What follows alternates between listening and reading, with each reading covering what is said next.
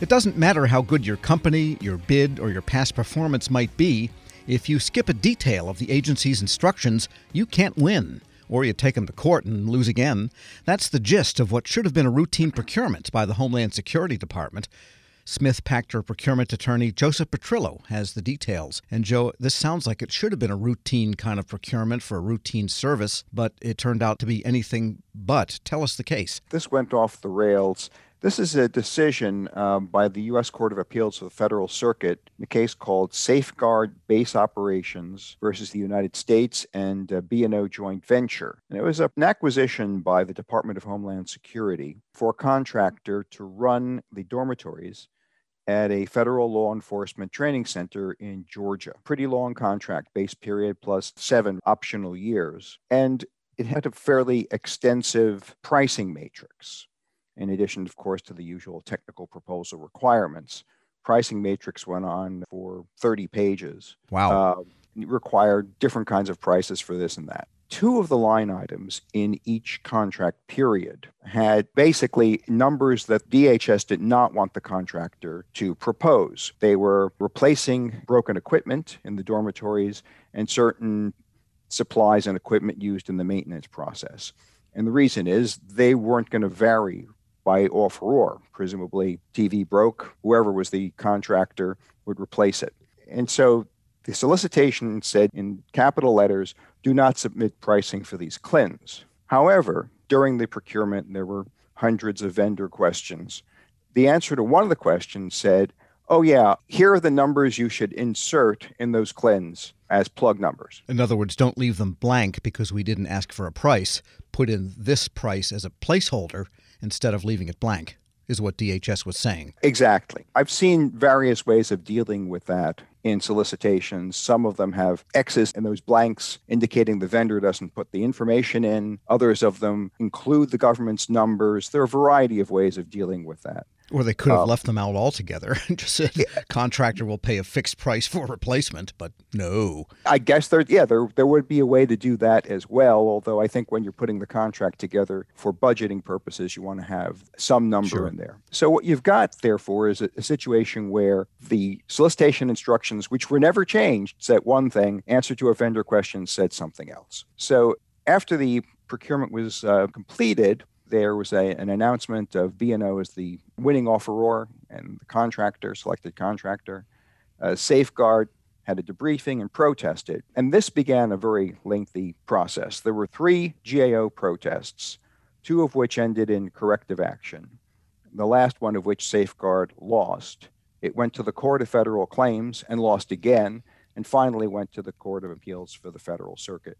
And that's how we got to where we are. We're speaking with Joseph Petrillo, a procurement attorney at Smith-Pachter McWhorter, and the basis of the final loss to Safeguard was how they handled those blank CLIN items where they should have plugged in the government's price, but instead they left it blank? Exactly. What happened in this instance was that in the 3 source selection decisions, the reasons for the award kept changing. The awardee never changed, but the reasons changed.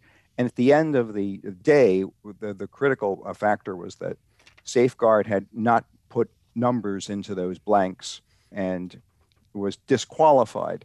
And it lost again at the Federal Circuit. There was a 3-judge panel, and 2 of the judges decided that the solicitation as a whole wasn't ambiguous, that the answer to the question meant you should put the numbers in there, do not submit pricing, really didn't tell offerors something different, and the solicitation warned offerors that failure to include information that was required could lead to the elimination of the proposal, and they found nothing wrong with the agency using its discretion to do that. Yeah, so basically it was an arcane matter, though. The agency said you have to plug in these numbers into these CLIN for the broken TV, for example, $300, whatever it was, even though they said don't submit actual bids for that line item. But you couldn't leave it blank. You had to put in the government numbers. And so leaving it blank meant you were technically violating the rules of the solicitation. That's the way that 2 of the 3 judges saw it. That 3rd judge looked at the solicitation,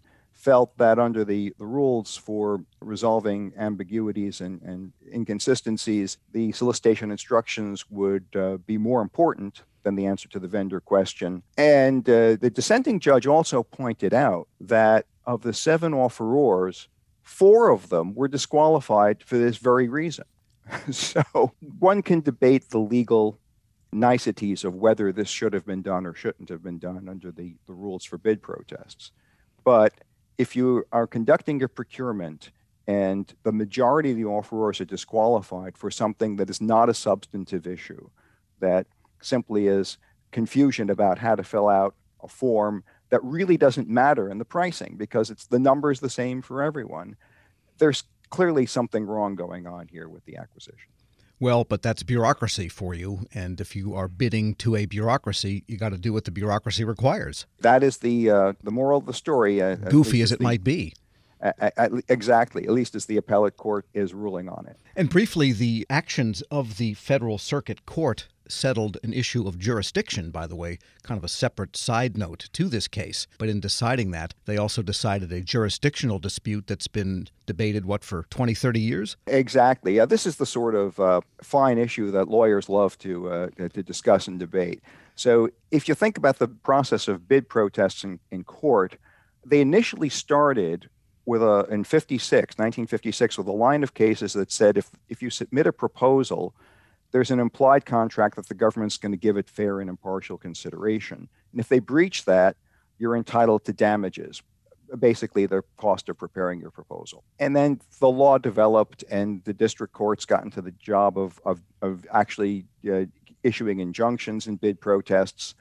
Congress decided to get the Court of Federal Claims involved, and then in 1997 passed a law that ultimately phased out the district courts and centralized those procurement protests in the Court of Federal Claims.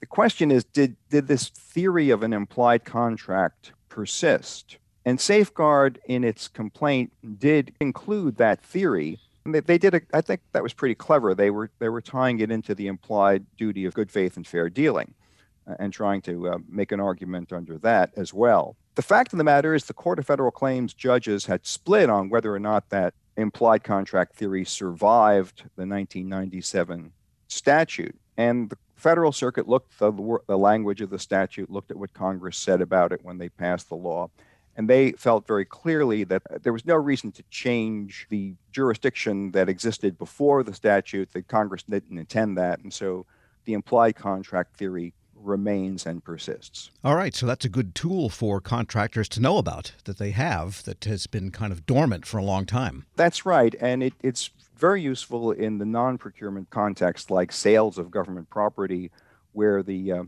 bid protest statute doesn't reach. Joseph Petrillo is a procurement attorney with Smith Pachter McWhorter. Thanks so much. Thank you, Tom. We'll post this interview at federalnewsnetwork.com/Federal Drive. Subscribe to the Federal Drive at Podcast One or wherever you get your shows. Grab a 30-day free trial of Live by Live Plus, and you'll get unlimited skips, commercial-free music, and all of the podcasts and live streaming events you can handle. Visit livexlive.com/podcast1 to learn more and start your free trial.